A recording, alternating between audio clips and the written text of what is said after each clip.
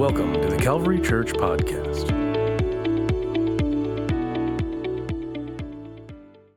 Well, the Lord is here tonight, and that's a wonderful thing, isn't it? God is a good God. He's a big God. He's a great God. And I don't know about you, but I run out of words to say when I think about His goodness. Brother Wright, I try to think of as many as I can. I get to the end of the list. And I just wish, I long so much for more words to say good things about God. And it's then when I can't find them with my mind in my tongue of English, it's right then that the Lord reminds me that I can keep going by moving into the Spirit and do what we've been talking about for several months here and pray in the Holy Ghost and just continue to lift God up and call Him great. I don't know what I'm saying at that point because I'm praying in the Holy Ghost. I'm praying in other tongues. But God is using me to pray in a realm that's so much higher than what I can do with my own mind and my own tongue. Amen? I think that's a great thing. Well, we're going to go to part 2 tonight of understanding intercessory prayer. We laid the groundwork for it last time a few weeks ago. So tonight is following up on that with part 2. And I want to read something that is very, I found very exciting and very revelatory. It made me think, I wish that everybody who comes to Calvary would understand this, what this article that I'm about to read is trying to get across. And I think you'll know what I mean by the time I get through reading it. So let's dive into it. It's divided into 2 parts, and the first part is the dryness of cisterns. How many have ever heard the word cistern? Now, that's not the corollary to brethren. You don't have the brethren in the cisterns. A cistern is a container, or really it's usually in the ground. I guess it doesn't have to be, for holding water. It's the water supply for many people around the world. If that's how they have to store their water, they don't have a source of water that is replenishing as opposed to a well. Okay, a cistern it's like a well, except a well has its own source of water coming up out of the earth. But a cistern has to have water put in it. And then when the water is depleted, it's all used up, and somebody has to come along, put more water in it. So I'd rather, right off the bat, we can see how I'd rather, for my own water supply, if I can only choose between one of those two, I'd rather have a well than a cistern, right? I'm reminded of years ago when Brother Jeff would come to town with his water tank on his truck. And the first time I saw it, I said, "What are you doing?" Now, I can't remember the conversation we had, but I'm sure it went something like this. He said, "Oh, that's my water tank. I'm going to wherever it was, over here on Toll Road or somewhere on the east side of town to get water." Is that where you went? The reservoir. Okay. That makes sense, doesn't it? He was going to the reservoir to fill up this big, huge plastic tank that filled up almost the entire bed of his pickup truck so that he could take that water back home. And I don't know what he did with it there, but it was put somewhere where his family could use it. I guess it was hooked up to the water system of the house. Oh, my goodness. Just in case I'm going to let you say that yourself in the microphone. I had 2 teenage daughters, and they would run the well dry. Okay, so you did have a well. But because of the makeup of your family, it wasn't enough water supplied by the well. Okay. So now we know the difference between a cistern and a well. Some people are chattering and others are swapping stories while the children skip impishly through the aisles, or after service starts, have their head stuck in a book or their iPad or some other electronic device. Young people zealously prepare precious strips of paper on which to smuggle their notes across the congregation during service. Sorrowfully, somewhere in the background from a Sunday school room, a faithful few send up a series of prayerful petitions to gain a belated spiritual victory. It's Sunday night. Just pretend it's back in the days when we used to have Sunday night church. It's Sunday night. The wells and the cisterns have gathered. It's service time, and the pastor, together with the wells, dutifully set out to produce some living water. Yet the priming of the few faithful wells dulls his enthusiasm, because to his helpless dismay, he observes that all the painfully gained precious substance trickles only a few feet before splattering into the cavity of a gaping cistern that personally produces nothing. The steps of the church remain void by those who prefer spiritual feasting to spiritual conquest. This tragic picture demands an honest answer to an honest question. Of what lasting value are a few wells to a lost world if their most extreme effort in production is completely and selfishly devoured by cisterns within their own sanctuary walls? In other words, the cisterns take up the precious water that the wells produce, so there's not enough for the lost. That's that paragraph in a nutshell. Then we have part 2, the wells. The renewing of the Holy Ghost is to the church the watchword of life or death. Renewing brings a sense of emergency to the church. Stricken saints will moan at the altars as though they had never even known God at all before. Young and old in the congregation lay upon their faces in travail, groaning out spiritual utterance, expressing pain and grief at the condition of lost souls around them. Seeking, hungry saints fill hours with lonely, tearful prayers. Men leave their jobs and come home early because of the crushing burden of prayer. Ladies abandon their washings to fall beside the couch, tearfully battling to gain a new place in God.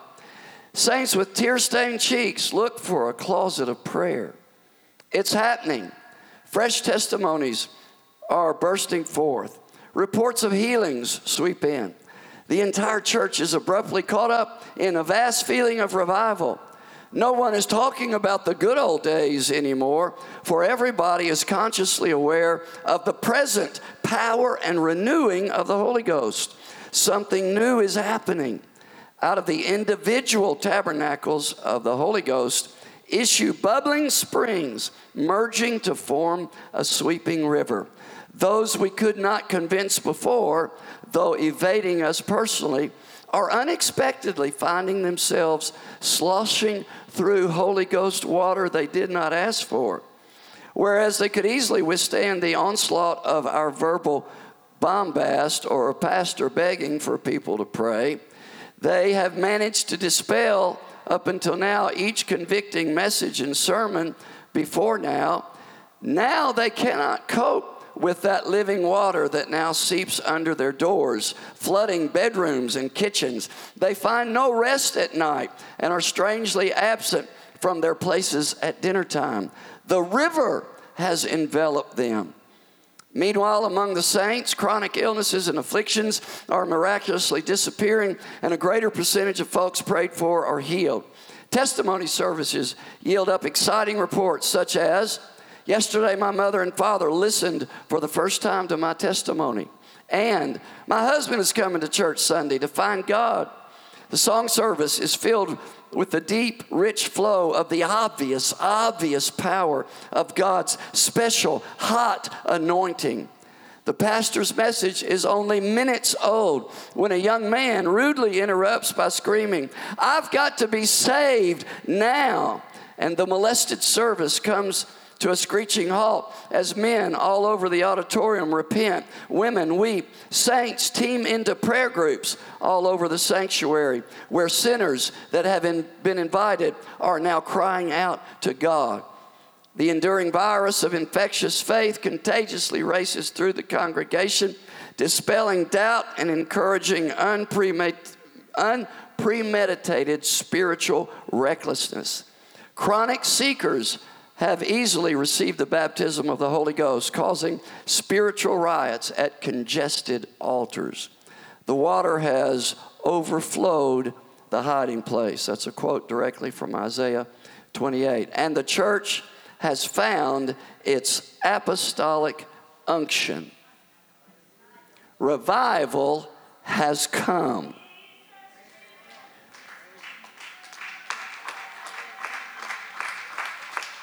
Do you know what the difference is between these two pictures? It's one word: prayer. That's the difference between stagnation and renewal. It's prayer. The difference between status quo, that means things staying the way they are, and revival is prayer.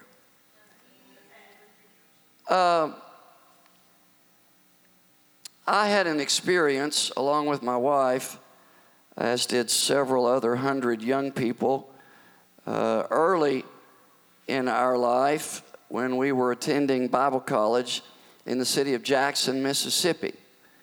And one Wednesday night, the pastor, Brother Tommy Kraft, came to the pulpit when it was his turn to take the service to introduce the special speaker for that night. And he said, we are going to have the treat of the ministry of this very special gentleman, a preacher by the name of Brother Billy Cole. How many of you have heard of Brother Billy Cole? Okay, at least half. He's gone on to be with the Lord now. He died a few years back. But his messages are still on the internet, on YouTube, and you can hear some of those messages. I was privileged for the first time that Wednesday night, both Charlotte and I, to hear him in person. And then he was back again the next night, on Thursday night. And his teaching in that two-night series was on the subject of intercessory prayer. And we were introduced, at least I was, introduced to a concept that I had heard about. I'd heard the words intercessory prayer before, but really knew nothing about it.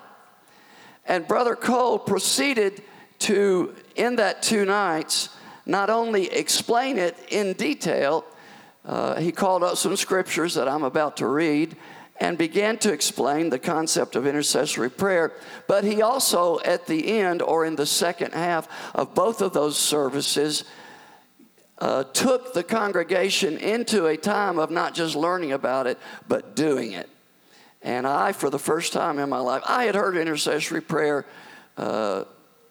participated in by an individual here or there, my pastor's wife, or some of the ladies back home in our little church in Memphis that I came from.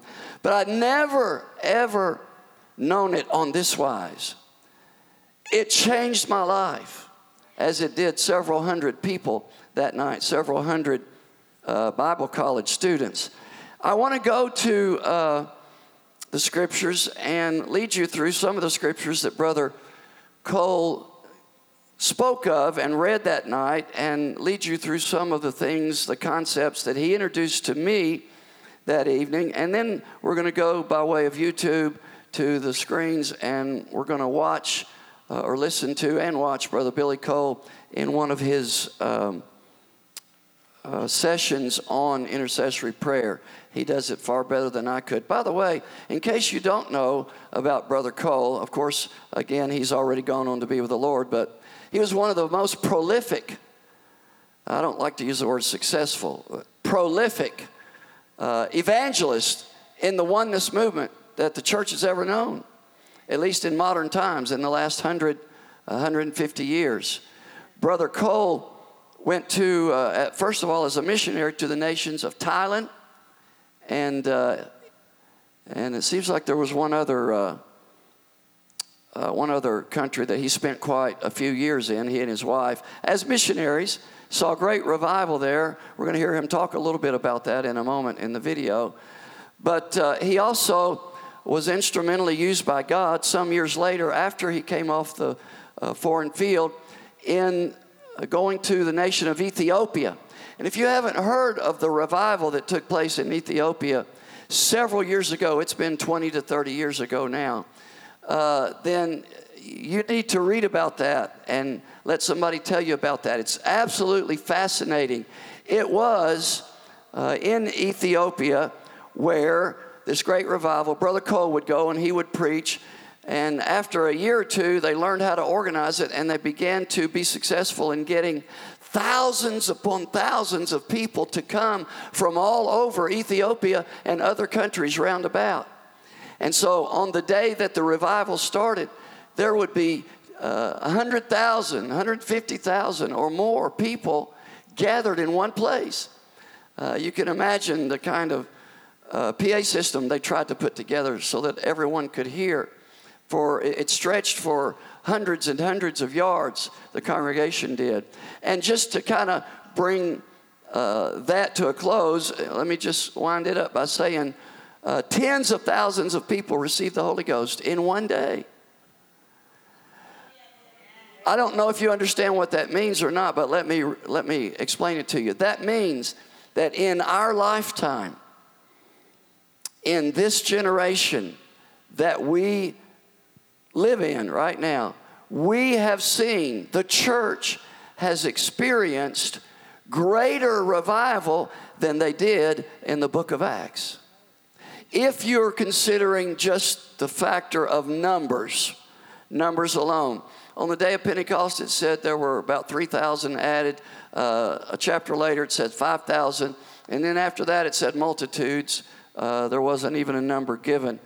But this revival in Ethiopia, they're not doing it anymore, but they continued it once a year, every year for several years, maybe up to a decade. I don't remember how many. But there were hundreds of thousands of people that received the Holy Ghost within a week's time. So it was really fascinating. And this man, Brother Cole, was able to facilitate, be the human vessel. Now, we know God did it, but God has to use us. God uses human beings as his instrument, as his conduit through which he flows. Paul said we have this treasure in earthen vessels. This man, Brother Cole, was humble enough, and just imagine how humble, how filled with humility a man would have to be for God to use them like that, to see hundreds of thousands of people receive the Holy Ghost. That ministry of seeing great numbers receive the Holy Ghost began when he was a missionary in the nation of Thailand. And let me take you to a scripture that he taught us just young, green around the gills Bible college students that night. It was 40 years ago now. Daniel chapter 10, verse 2. We're going to take some things from this story about Daniel, the same Daniel that was thrown in the lion's den. Remember him? It says, in those days, I, Daniel, was mourning 3 full weeks. Now, note the number 3 full weeks. That's how many days? 21 days. So he went into a prayer meeting. The next verse says, I ate no pleasant bread. Neither came flesh nor wine in my mouth. Neither did I anoint myself at all. They used oil, olive oil, as a cleansing agent back then. Till 3 whole weeks were fulfilled. So for 21 days, Daniel went into a prayer meeting. Let's skip down to verse 10. Behold, a hand touched me, which set me upon my knees and upon the palms of my hands. And he said unto me, O Daniel, a man greatly beloved, understand the words that I speak unto thee, and stand upright. For unto thee am I now sent. And when he had spoken this word unto me, I stood trembling. Then said he unto me, Fear not, Daniel, for from the first day, this is important, notice this, from the first day that thou didst set thine heart to understand and to chasten thyself before God. Thy words were heard, and I am come for, the word for can also mean because of thy words. So let's look at this verse. The angel here tells Daniel, the first day you started praying, 3 weeks ago, 21 days ago, I was sent. God sent me on assignment to come. He said, I am come for thy words because of your prayer. Don't ever think that because God delays answering your prayer that he's not going to answer it. Daniel had to wait 3 weeks. And I'm sure for those 3 weeks, it's not in the Bible, but I can almost guarantee you, Daniel had no idea or evidence whatsoever that God was even hearing his prayer. He just prayed. Another lesson we can learn from that. Just keep praying. No matter what happens or what doesn't happen, just keep praying. So, verse 13, he says, I'm come. I was sent 3 weeks ago, but the prince of the kingdom of Persia withstood me all of those 21 days. I was delayed in reaching you. I was sent on day one when you first began to pray in answer to your prayer. But the prince of Persia withstood me. But then he says, lo, Michael, one of the chief princes, came to help me, and I remained there with the kings of Persia. Now, we could go into a long, detailed dissertation of analyzing this chapter and picking it apart and learn some things, and I could take some time to really make it clear to you, but I'm going to rush over this and just give you the basic concept. I think you've probably heard it before. I know I've taught it here before a couple of times. This angel was sent in answer to Daniel's prayer, but he was stopped. He was hindered physically from going to where Daniel was by somebody called the prince of the kingdom of Persia. So, the messenger, the angel, the good angel, the angel of God, was sent by God, but the prince of the nation of Persia withstood him. What is that talking about? It's talking about the man who was sent to Daniel to answer his prayer, give him the message from God, was an angel. So was the prince of Persia. That was a demonic angel. That was one of the fallen angels. One of the 1/3 of the angels, the Bible says, fell from heaven in the rebellion that Lucifer led eons of time before time even existed prior to that. And I've talked about this in detail about the existence of the spirit realm that exists outside of, but in parallel to this natural physical realm that we are a part of. Brother Cole taught us that night when he was introducing this concept to us. He said that for every political entity, every city and county and state and country and continent, there are corresponding people or entities or angels, the fallen angels of hell, that are assigned to those political entities. So Mount Vernon has a mayor? In the political, physical realm, we go to the polls and we elect a mayor, right? There is a demon spirit in Satan's army, in his hierarchy of the generals and then the lieutenants and the captains, and then you go on down in Satan's army to the corporals, the sergeants, and the privates. Brother Cloud was a buck private. He can tell us what all that's about. There are privates in Satan's army. And there are leaders in Satan's army that correspond to the political, geographical boundaries of this planet. So there is a prince of Persia. Now, Persia is what later was renamed as Iraq. It's either Iran or Iraq. I can't remember which one. But just as Iraq, we'll call it Iraq, had back then a king who sat on the throne, he was the king of Persia. So in the spirit realm, in the atmosphere, in the heavenlies, there was a prince of Persia that had been given authority, spiritual authority, over the nation of Persia spiritually. There is a president of the United States politically, in the natural, and there is a demon spirit in the kingdom of Satan that corresponds to that place, a demon who's really high up in Satan's army that is over the entire country of the United States. For every governor of every state, there is a demon spirit in Satan's army. And these demon spirits have power in the spirit realm.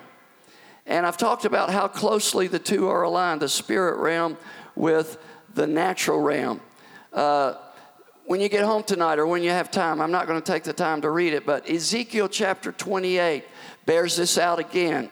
It talks about the prince of Tyrus, and Ezekiel was sent with a word from God to speak to the prince of Tyrus. And it's talking about the king of Tyrus, who was a real literal king of this city of Tyrus, and the prince of Tyrus, which was the demon spirit, the demon in charge of the kingdom or the city of Tyrus.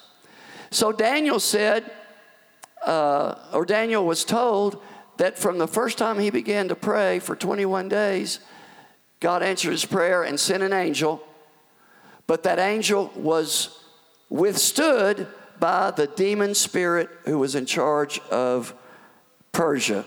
And then he says later on in the chapter, the prince of Grecia is going to come against him. So the demon spirit in charge of the country of Greece was going to get in on the fight, because he let him know. He said, Michael, your chief prince. Michael is one of the three angels of God in the Bible that's named by name. They're the only three, Michael and Gabriel, and who's the third one? Mentioned by name. Lucifer. That's right, the devil himself. So this was a pretty tough war going on in the heavenlies, because Michael was called in. In fact, Michael, you find throughout the scriptures, typically fought for the Jews, for God's people in the natural. Okay, so I'm going to have to hurry on. But it's a very significant concept that we need to understand. The weapons of our warfare are not carnal. We don't fight this battle in fighting with bombs and guns, or as they fought back in Bible days with swords and spears. We fight with spiritual weapons, the major one being prayer. So what about this thing called intercessory prayer? We talked a lot about it last time. If you've missed any of the lessons, then you're going to miss out and not completely understand the concept of what I'm trying to teach you. So be sure and get the lessons that you've missed in this whole series, especially the last couple about intercessory prayer. So when we pray, things happen. The Lord said, Jesus said, mountains are moved when you pray. So now we're going to go back several decades to the year 1990 to a conference called Because of the Times, which was started out as a preacher's conference. It has mushroomed into now you have to get tickets to go to it. It's so popular. It's held in January every year at the Pentecostals of Alexandria in the city of Alexandria, Louisiana. And they have heavy hitter, I shouldn't use that word, Famous preachers in the UPC and out of the UPC preach at this meeting every year. We're going to go back to 1990 because of the times, and we're just going to watch about a 20 or 22-minute video of Brother Billy Cole talking about this concept of intercessory prayer. And I think you'll find it interesting. I hope you find it fascinating, and I know you'll find it educational. Let's watch it, Brother Terry, now. Takes about 1.5 miles in Chicago from one plane to the other. Amen. But one of the greatest strengths of my ministry was my wife's intercession. And we did not know how to govern that gift and anointing that was in her. She would pray for hours in the Spirit. And it was always she would weep for that was not accomplished. She had a little trouble rejoicing in what was accomplished. I remember one service in Indonesia. We preached, and 75 people got the Holy Ghost in that one single service. 75 people. One service.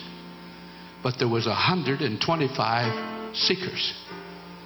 And when my wife went home, back to our little place, pitiful little place to sleep. I mean, it was pitiful. She prayed the whole night long for the 50 that didn't get it. I remember when we were going there, we was in a hotel in Singapore, and she had laid on the floor of that hotel for 4 hours in the Spirit, making intercession. Because we had learned that we had to conquer princes and devils. The Scriptures teaches us that we wrestle not against flesh and blood, but against principalities. That's an old English word for parish or a county. Government. Principalities. Powers. The word powers is an old English word for national authority. In England, they don't say the Queen of England. They say the powers that be. And they speak of national authority. It says principalities, powers, world, darkness of this world. You have county, nation, and world. And then wickedness in high places. It would seem that satanic powers follow physical, known, political boundaries. And we have learned through experience and through the Word of God that when you cross a political boundary, you have to reconquer the local spiritual system that is there. You have to take control of it. Amen. And until you do, you can pass out thousands of tracts. And maybe one or two will get saved, maybe they won't.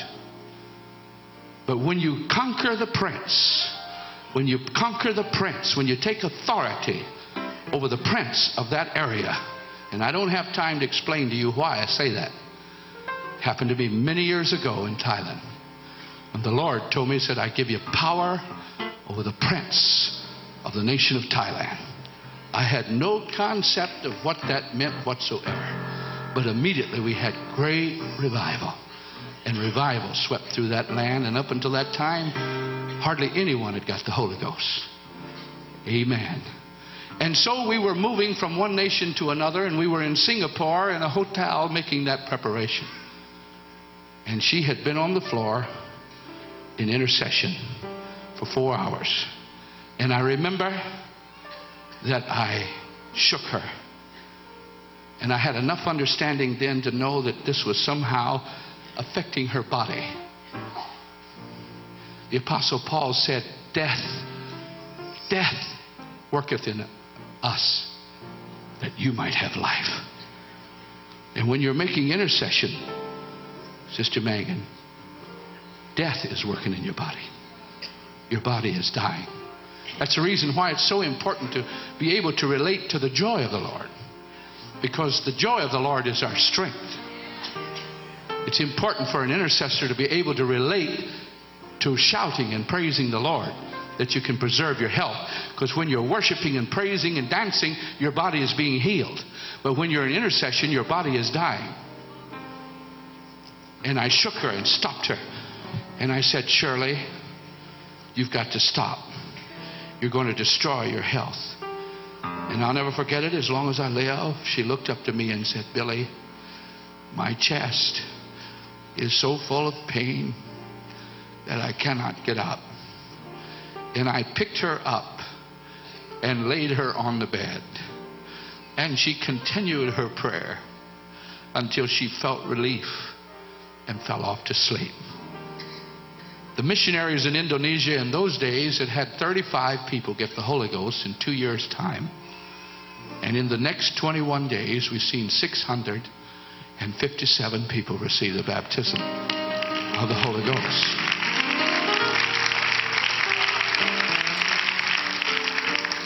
Now, I'm not bragging on myself. I want to make a point.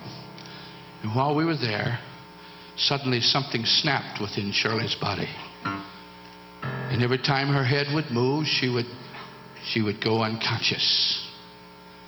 And I put my ear as close to her mouth as I could so I could hear what she's saying. And she said, Billy, don't blame yourself, for we have done the will of God. But I am dying. I am dying. And that's when I seen a vision of the saints here at home praying for us. And I knew that she would live. I asked the Lord, I said, Lord, don't take my beloved wife from me. I adore her. Don't take her away from me.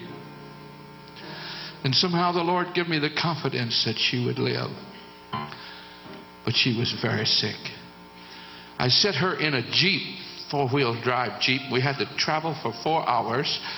And I sat behind her and held her head in my hands, because every time her head would move, she would go unconscious.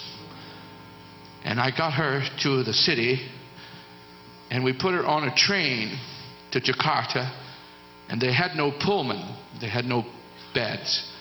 But they allowed me to put a blanket down on the floor between the seats. And I laid her on the floor between the seats. And then I flew her 2,000 miles to a Seventh-day Adventist hospital. They thought she had had a cerebral hemorrhage. And they examined her very carefully. And finally, they came to me and said, what in the name of God have you people been doing? I said, why? They said, your wife's blood and water has separated. And the blood is coming through the pores of the skin. And your wife is dying of a broken heart. There has been some among us, but there were so few that those that would pray have had to carry such massive loads that their health is broken and snapped. The scripture says that even the earth groaneth.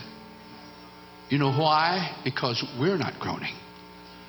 So that's the reason we're having the earthquakes and the hurricanes and the storms, is because we're not groaning. So the earth has to groan. Amen. And there's young people here today. My wife will pray today, and her health has recovered. It has taken her many years to recover her health. And she will pray, but she cannot pray like she used to pray, because her body will not tolerate it. But there's young men here today.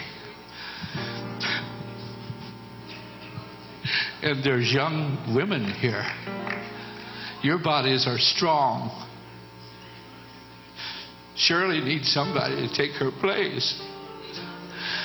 Sister Mangan needs someone to help her and take her place. And some of these other folks. And God is speaking to our hearts here today. God help the pastor that doesn't have somebody to intercede for him. God have mercy on you. That's all I know. weakness. God have mercy upon you if somebody doesn't care enough to pray intercessorily. Someone needs to be praying intercessorily for our general superintendent every single day. Somebody here in this audience is willing to do it. I want you to stand. Now, listen to what I'm asking you to do. I want you to intercessorily pray consistently for our general superintendent.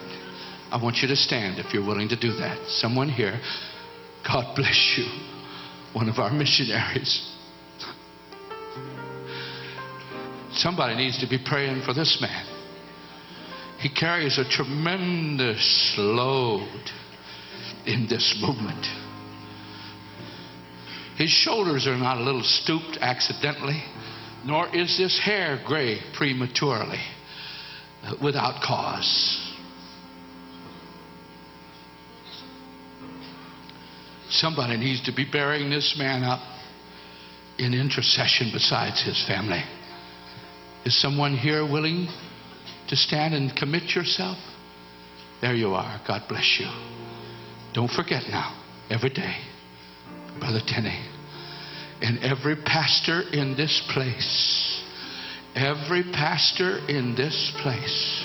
needs somebody making intercession for them. We've got enough critics. We've got enough people finding fault with every little thing we do. Every time the evangelist comes along, there's enough people to find fault with the little mistakes they might make.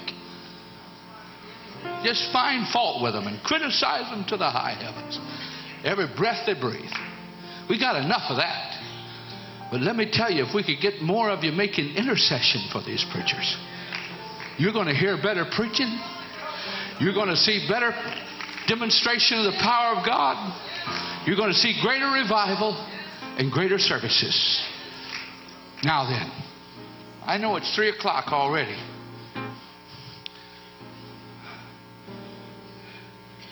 But it's not time for us to go yet.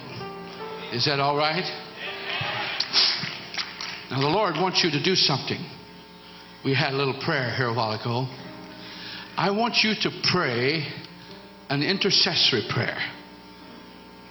And half of you, and I'm not saying this critically, but you have said to me in the Spirit, Brother Cole, I want to pray an intercessory prayer, but I don't know how to do it. I'm going to help you do it. I'm going to help you do it. Praise the Lord. I'm going to help you do it. You start with worship. Anytime you come into the presence of the Lord, you always come into His presence with worship and praise. Come into His worship with worship and praise and adoring the Lord. Praise God. And then move into the dimension of tongues.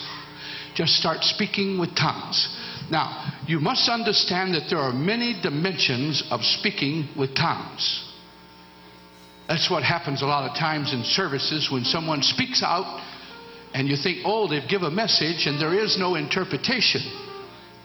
What happens a lot of times is people get inspired because of what the preacher has said or because of the song, and so they speak out. That's a tongue of inspiration. And when that happens, if you recognize it, just simply say, this person was inspired in praising the Lord. Let's all praise the Lord and go ahead and have church. You don't have to fall apart when something like that happens. There's a tongue of a message. There's a tongue when there's a message. And it has a distinct different sound.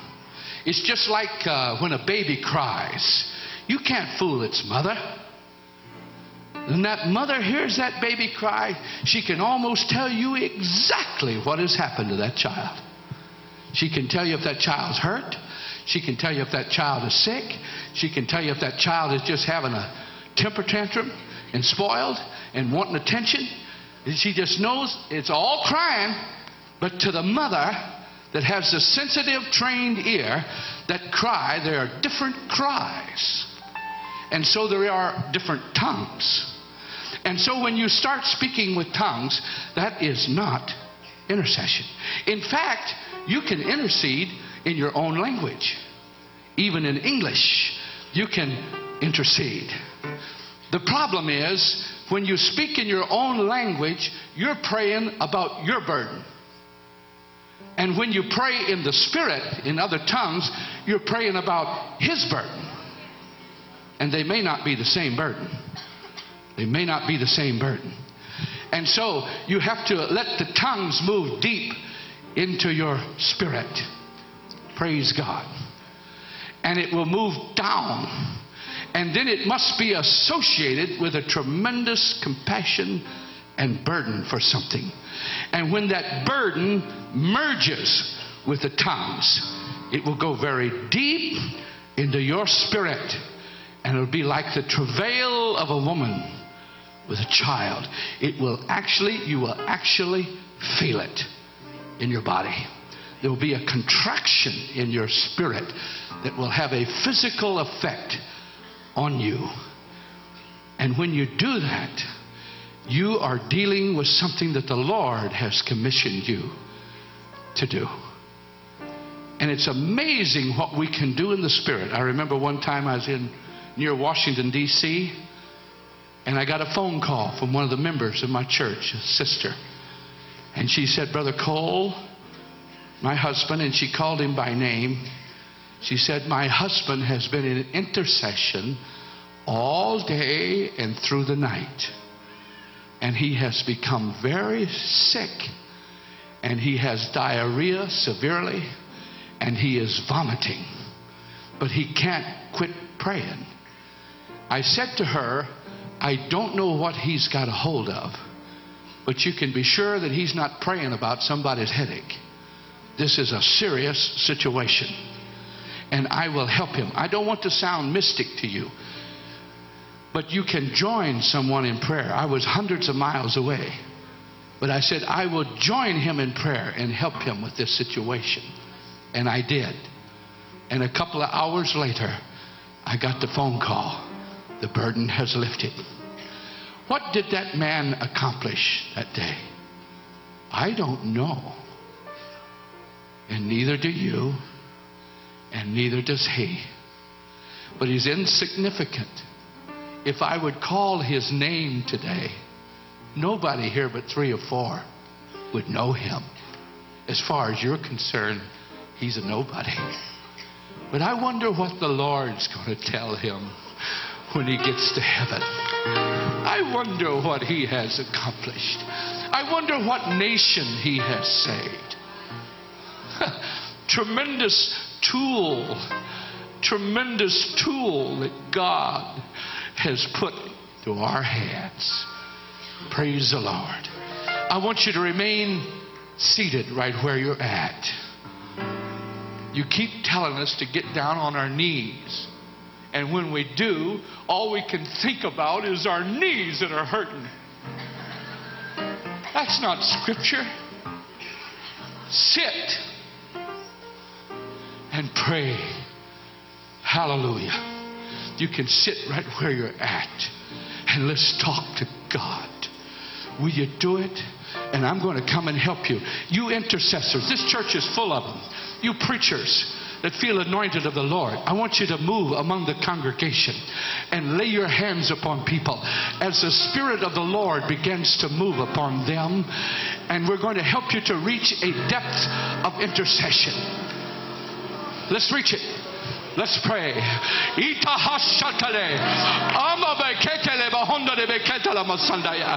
Right now, Lord Jesus. Hallelujah. Hallelujah. Hallelujah. Hallelujah. Jesus, speak to us just now, Lord. Touch our spirits. Our bodies are tired. We have sat here for 6 hours, Lord, but give us just a little taste. Give us a little taste. Give us just a little taste of the depth of intercession before we go today. In the name of the Lord Jesus Christ. Hallelujah. That's it. Now move into the dimension of speaking with tongues. Begin speaking with tongues and let it associate, let it merge hundreds with a burden. Many of you are already to that depth of intercession. There are hundreds, there are literally hundreds of you that have already reached the depth of intercession already. Praise be the name of the Lord. Now, as that moves deep into your spirit, let the burden, let the tongues move very deep into your body and into your spirit.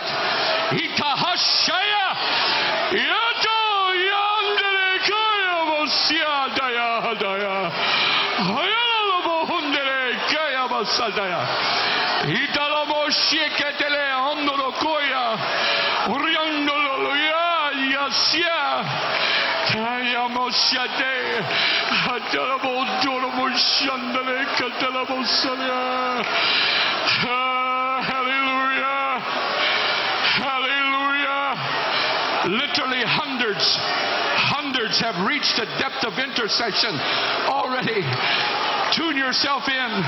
Make yourself available. Say, Lord, I want to practice what they're talking about. I want to experience that. Praise be the name. You brethren, please take your liberty. Brethren, take your liberty. You women, take your liberty and go and minister to some of these. You that are experienced intercessors, move about. Lay your hands upon someone. Lay your hands upon them and minister to them and help them to reach a depth of intercession right now. Praise be the name of the Lord. Hallelujah. Hallelujah. Hallelujah. Hallelujah. Hallelujah. Hallelujah. Glory to God. That's it. Just lay your hands upon someone right now as you feel led of the Holy Ghost. Praise the Lord. Praise the Lord. Praise the Lord. Praise the Lord.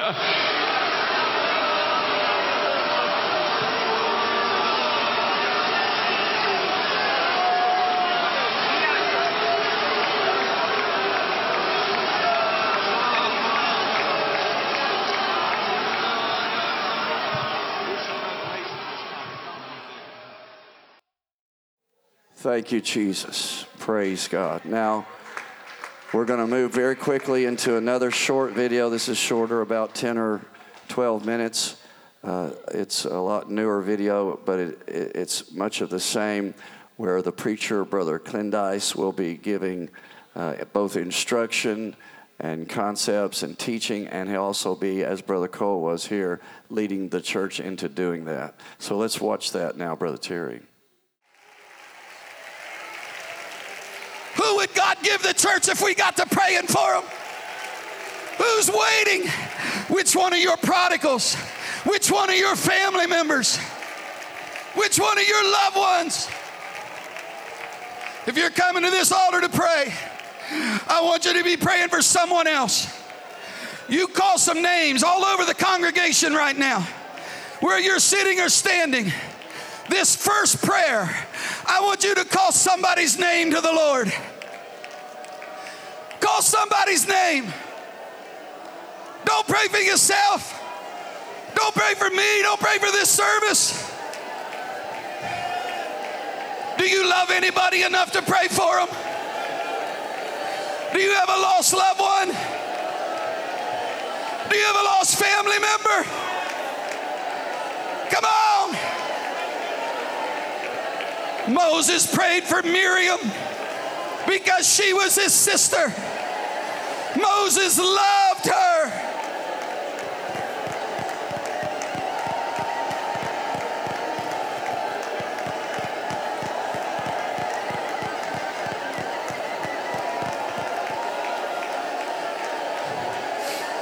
Pray with all the love you have. Pray with all the emotion you have.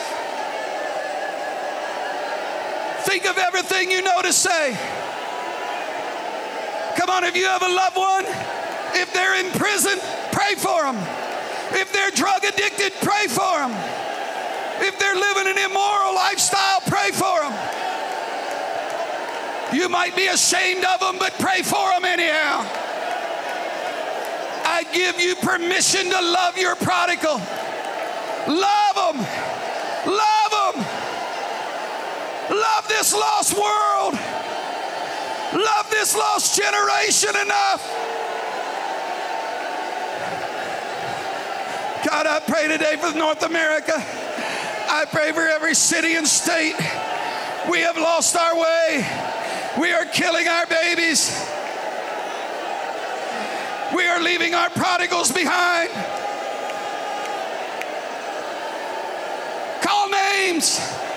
Call names. They're not praying. They don't even want to pray, but you do. They're not asking for God's mercy, but you can ask for it for them. They may be lost in sin, but they have an advantage. They have you. They have you.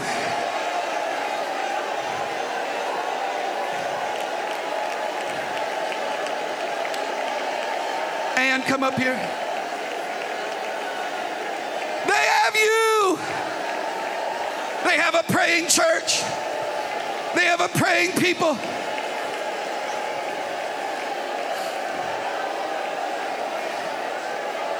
They have somebody to snatch them out of the claws of demonic possession. Devil, I rebuke you in the name of the Lord Jesus Christ. Satan, the blood of Jesus is against you. They have no authority over the devil, but you do. Satan, I bind you. I command you to leave them alone. I command you to flee from them. I intercede for my rebellious family. I pray an intercession for those that are walking wickedly. I intercede for our godless nation today. I intercede for America. God, get a hold of our lawmakers. Get a hold of our churches. Get a hold of the pastors of every denomination. Get a hold of the people, the Christian people that call themselves Christians from every denomination and faith. God, save us all. Have mercy on us, Lord, and send forth your Spirit. Have mercy on us, God, and open up the windows of heaven. Send us a real revival. Send us the authentic Book of Acts apostolic authority revival. God, send the angels to minister next to us and with us. Send angels around my family right now. Send angels around my sons. Angels around their wives. I pray for my grandchildren that aren't even born yet. I pray for their children. I pray, God, come on, pray for the wives or the husbands your children are going to marry someday. Pray about everything.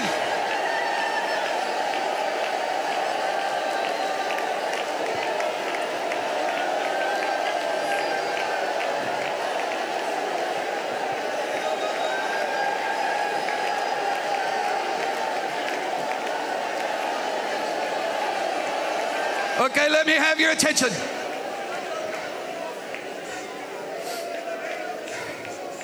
I'm going to explain to you specifically how intercessory prayer operates. When you are praying for someone you love and care about, you only have so much emotion, so much vocabulary. You can only think of ways to speak their deliverance in so many dimensions. You do warfare. You plead the blood. You ask for mercy. You speak things into their lives. Once you have prayed through everything you know to pray, once you have loved as deeply as you can love, and hear me today, no matter how much someone has hurt you or shamed your family or how embarrassed you are, I'm telling you today, church, let's keep loving our lost loved ones. I give you permission to love them in spite of their sin. But once you've given all you have, you've got to get into the love of God. The Spirit maketh intercession. Because I want to remind you that He loves them more than you do. His love is as deep as Calvary's crimson flow. He took stripes because He loved them. He took the nails and the crown of thorns because He loved them. So you've got to get to this place where we begin the travail of the Spirit. We no longer have words. We no longer have emotions. We yield ourselves over to the love of God, which is shed abroad in your heart by the Holy Ghost. I release you now to pray for those loved ones in the Holy Ghost. The love of God is coming into you.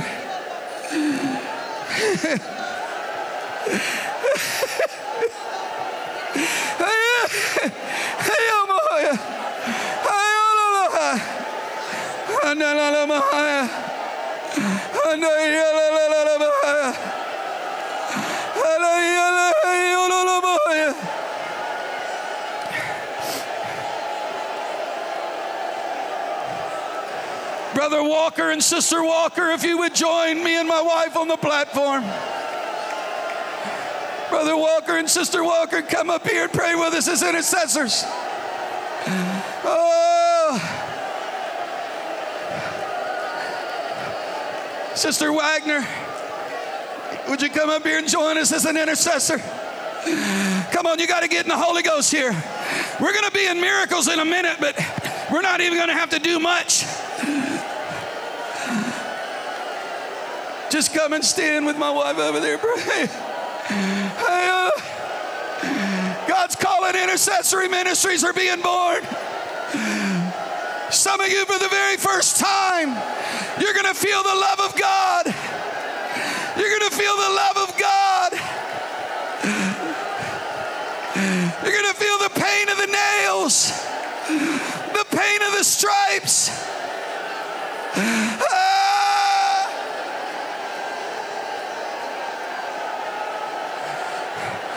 I want to be an intercessor. It's the high calling of intercessory prayer. Cities are going to be won through intercession. Nations are going to be turned around through intercession. If you're praying in tongues, once you get off in the Spirit, you may be praying for a missionary somewhere. You may be praying for a home missions pastor. You may be praying for a drug addict. I feel it in the Holy Ghost. Some drug addict with a gun to their head right now. I loose you in the name of Jesus. Don't do it. Be saved. Somebody's in an emergency, but there's prayer in the house of God. Somebody's in trouble, but prayer is going up.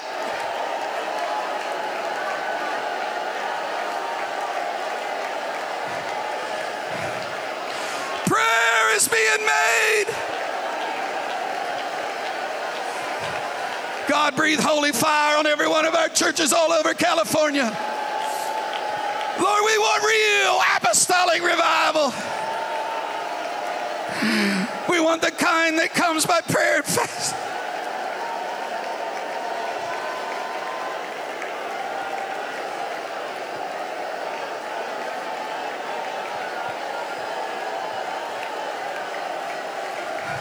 If a new name comes to your mind, call that name. If you're out of names, if you're out of emotion, if you're out of ideas, let out a travail. Let a moaning and a groaning deep in the Spirit.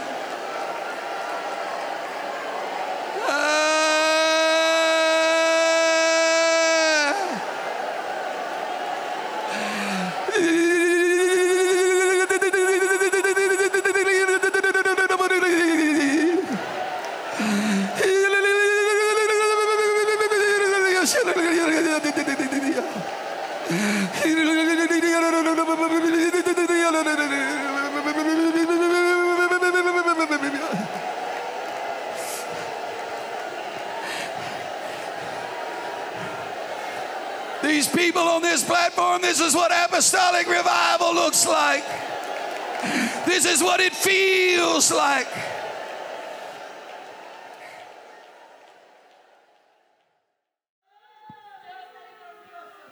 This is what apostolic revival looks like. This is what apostolic revival feels like. The question, Calvary, is do we want it? To do it, to have it, apostolic revival where miracles take place and signs and wonders, and people interrupt the service by running to the altar because the conviction is so deep in that place, where your loved ones come back to God. All of those things that we think of as being a part of apostolic revival, that's only going to happen if we will decide we want to do what these people were doing in these 2 videos. The question is, do you want to do that? I want to. God wants to. Do you want to? And I'm not just talking about now. We can let the Spirit have its way now. I don't care what time it is. We're going to have to get to the point where we say, I don't care what time it is, if we're going to have revival. I'm talking about not just tonight, I'm talking about a mindset and a spiritual place that we've got to reach if we're really going to be in the will of God for this church. Why don't we just spend some time here tonight before we go in seeking after the Lord. Let's just continue this spirit of prayer that's come into this place, however you feel like doing it. The one thing I want you to remember and recognize from both of these videos was these people didn't care what time it was. The first one you heard, they had already sat there for 6 hours. But it looked like 99% of the people didn't care about that when it came time for intercessory prayer. They were ready to do what it takes to have revival. It's not something where the preacher can preach and then we come up to the front when I give the altar call and you stay there 30 or 60 seconds and then I look up after 60 seconds and over half the congregation is standing here looking around. That's not revival. It's not going to bring revival. That's status quo. The question is, do you want to have revival, Calvary? You've got to make up your mind. I can't make it up for you. I've already made up my mind.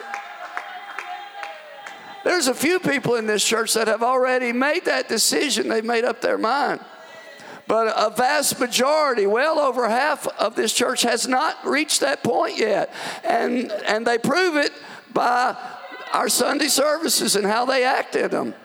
And they prove it by their absence at Monday night prayer. And they prove it by all of the things that you and I both know show whether we want revival or not. I'm not bringing something new to you. You know what I'm talking about, and you know I'm telling you the truth. As Sister Edwards comes and begins to play, I want us to spend some time in prayer here tonight, and you do that however long you want to, and pray about whatever you want to pray about, whether you pray in the Spirit or pray in English. But let's just begin to feel after the Lord and say, God, would you put it in me? That's what's got to happen. Every person in this church has got to pray, God, do it in me. Change me. Make me to where I want it. I want revival. I want to see my loved ones saved. I want it so bad.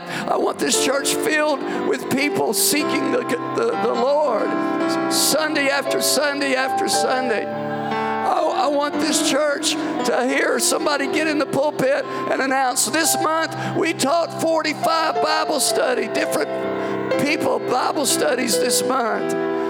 I want us to hear somebody come to the pulpit and say, last month we had 72 receive the Holy Ghost and 94 were baptized in Jesus' name. If you want that with this pastor and the few that do, you're going to have to ask God to change you and make you really want it bad enough that you say, God, I will be involved. I will give myself to this thing called intercessory prayer in the Spirit. So let's just pray tonight. Let's just pray. See where the Spirit takes us. You pray right now. and see where the Spirit of the Lord takes you in your conversation with Him. Those of you that have been praying in the Spirit, you just go right ahead and keep on. Some of you have already been praying intercessory prayer here tonight. Just keep on doing that for a while. Others who haven't participated in that, some here tonight who don't even know what it feels like or know what it's like to do it, they need to hear you doing it. They need to witness, like we witnessed people doing it electronically on this video. There are people in this church that need to hear some of us doing it right here, live in this church, in this building. So let's do that for a while, shall we? Let's do it.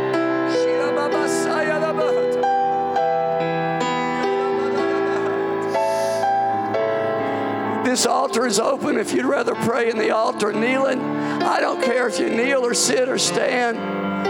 But let's give ourselves to the Lord here tonight before we go. At least some. At least a little bit. Let's give ourselves to the Lord.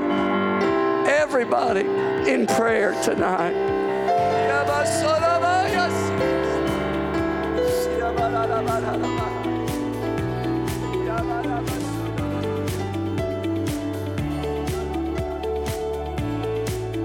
Thank you for listening to the Calvary Church Podcast.